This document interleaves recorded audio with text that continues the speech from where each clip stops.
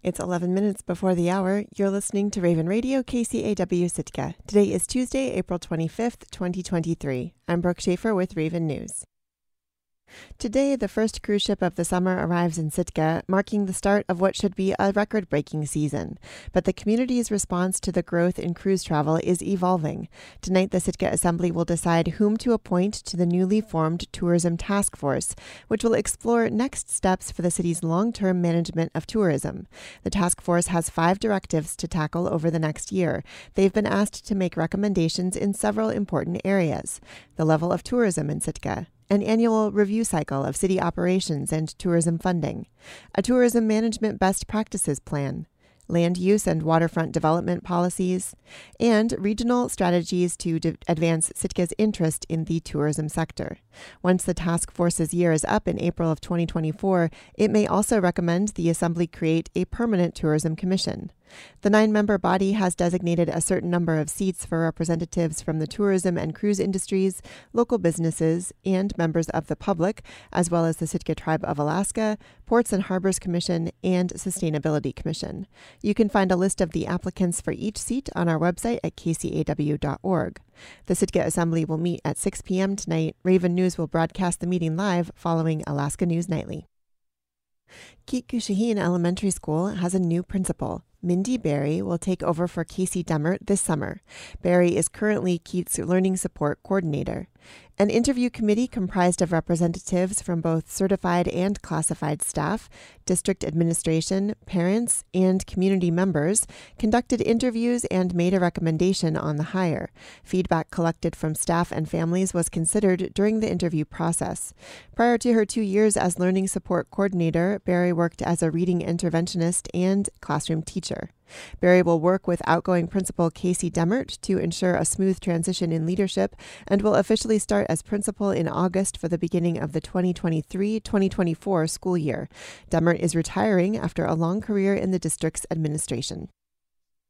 The Sitka School Board has gone out on a limb, maybe the longest limb it's ever gone out on, in passing a budget for next year. In a split vote last Thursday, the board voted to keep staffing levels the same as this year and to almost completely drain the district's reserves. KCAW's Robert Woolsey reports. The most money for education in Alaska comes from the legislature, and that's the rub for Sitka and every other school district in the state. The legislature hasn't decided how much it will spend next year, leaving schools to draft their budgets based on guesswork. It's an infuriating and agonizing process for local communities that want to spend as much as they can on schools, keeping good teachers, recruiting new ones, and maintaining sports, music, and other extracurricular programs that incentivize attendance. Board member Tristan Gavon attributed much of Sitka's difficult position to a faulty legislative process. What we're doing here is we're building a budget without an idea of what our revenues will be because of inaction by the state. We all we've talked to death kind of the situation with the BSA that it hasn't been increased since 2016, since July 1st of 2016. In that same time period, we faced about 25% inflation. So in essence, that flat funding, is a budget decrease, a significant budget decrease. The BSA stands for Base Student Allocation, or the amount of money the state gives each district for each student. The BSA has been increased once in the last 7 years and been bumped several times with one-time grants, but as Gavon noted, it's never been adjusted for inflation. Several bills have been introduced in the legislature this year that might provide yet another bump, but it's anyone's guess where the final number will land. This left the Sitka School Board to consider only 2 options: whether to cut 3 teachers at Keet-Gushaheen and increase class sizes in 4th and 5th grade, or keep those teachers and take the district's savings account to its lowest level ever, just over $10,000. Board member Todd Gebler wanted to keep the teachers. This is a risk. This is an enormous risk, and a lot of it, you can put a label on it if the state is not doing it. It's not doing what they should for us, and that is the truth. They're really not doing it. But in order for the teachers to do what they need to do, small class sizes are important. And in order for us to do that, I'm very, very happy to keep those 3 positions to keep. The risk is that the proposed budget assumes the state will increase the BSA with a one-time shot of $450. Again, it's just a guess. Bills have been introduced in the legislature with higher amounts, but it's a long road before any of them arrive at the governor's desk. The final amount could also be lower than $450. In that event, the district couldn't meet its obligations, as pointed out by Mike Vieira, president of the Sitka Education Association, which represents teachers. If you can't meet payroll, that's us. So I think that puts us all in the same boat. Another alternative before the board would be to reduce staff at Keet-Gushiheen Elementary by 2 positions and transfer them to Blatchley Middle School. The resulting draw on district savings would then leave close to $200,000 in the bank. This was the preference of board president Blossom Teal Olson, who was uncomfortable with going all the way down to $10,000. I cannot bring myself to be okay with walking away knowing that it would jeopardize our whole community, knowing that our fund balance would be left at such a level. In the end, other board members overruled Teal Olson and voted to approve a budget that leaves the teaching staff intact, draws on $1.7 million in savings, and assumes the legislature will allocate at least another $450 per student to education this year, which, as yet, it has come to no agreement on. Reporting in Sitka, I'm Robert Woolsey. The Sitka School District's $23 million budget for next year now goes to the Sitka Assembly for final adoption. For the first time in recent history, Alaska legislators in both parties and the governor are talking about implementing a broad-based tax. New taxes aren't likely to pass this session, but Alaskans could start paying statewide sales or an income tax in the next few years. Many lawmakers say the looming deficit makes taxes necessary to keep paying for state services.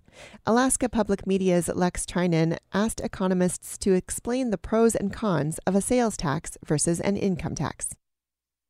Brett Watson, an economics professor at UAA's Institute for Social and Economic Research, says neither is great, economically speaking. Income taxes at the margin reduce people's incentive to work.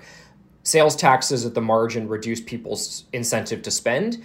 And generally speaking, we want people in the economy to work and we want people in the economy to spend money. But Watson says taxes are also necessary to pay for things that residents want, given the reality of a gaping $800 million budget hole. More and more state lawmakers, Republicans, and Democrats agree. Even Governor Mike Dunleavy, who's long been resistant to any new taxes, told lawmakers he's working on a sales tax proposal. Nolan Clouda, director of the Institute of Social and Economic Research, says there are advantages to sales taxes. A sales tax is, of course, a very efficient way of collecting tax revenue that doesn't tend to distort economic incentives too much. In non-economics speak, sales taxes don't take a lot of complicated bureaucracy to implement, and they don't tend to change how people buy. But they are regressive. That means poorer people are hit harder. It does have the trade-off of being somewhat regressive. Lower income earners generally are going to pay a higher share of their income in taxes than with a progressive income tax, for example. That's because they still have to pay for essential products like groceries and gas. Jared Walzak, a researcher with the Washington, D.C.-based Tax Foundation, says there are ways to make sales taxes less regressive. A big one, taxing services like manicures and oil changes, not just goods. And we know that higher earners consume more in the services side. This is also going to apply to a lot of things like memberships, the gym membership, all of the memberships that you might have. An analysis by Walzak's right-leaning group found a 2.3% tax on most goods and services could earn the state up to $850 million, basically enough to fill the projected budget gap. That's what a bill from Representative Ben Carpenter, a Nikiski Republican, proposes. Walzak says a sales tax that includes nearly all services would make Alaska unique in the nation. If the legislation currently under consideration were adopted, Alaska would have the most progressive sales tax in the country by an enormous margin. Brett Watson, the UAA economist, says while sales taxes would be more regressive than an income tax, economic analyses have repeatedly shown that cutting the permanent fund dividend hurts lower-income Alaskans the most. PFD cuts are by far the most regressive option. He says if legislators really care about equity, preserving the PFD and implementing statewide taxes should be their first choice. Still, there are some costs that are hard to factor into economic analyses. People in rural, off-the-road system communities already pay much more for staples like milk and eggs, says Representative Bryce Edgman, an independent from Dillingham. He says his constituents favor a progressive income tax bill, which in its current form would put a 2% tax on income for people more than $200,000 per year. He says a sales tax option would make it even less desirable to live in places like Dillingham. I think it's going to be harder to attract and recruit teachers and other sort of itinerant workers that come and go over time with an additional sales tax burden. Still, he's not ruling out the idea. He says he's glad that legislators and the governor have at least opened up discussions, as painful as new taxes might be. Reporting in Anchorage, I'm Lex Trinan. I'm Brooke Schaefer, and this has been Raven News.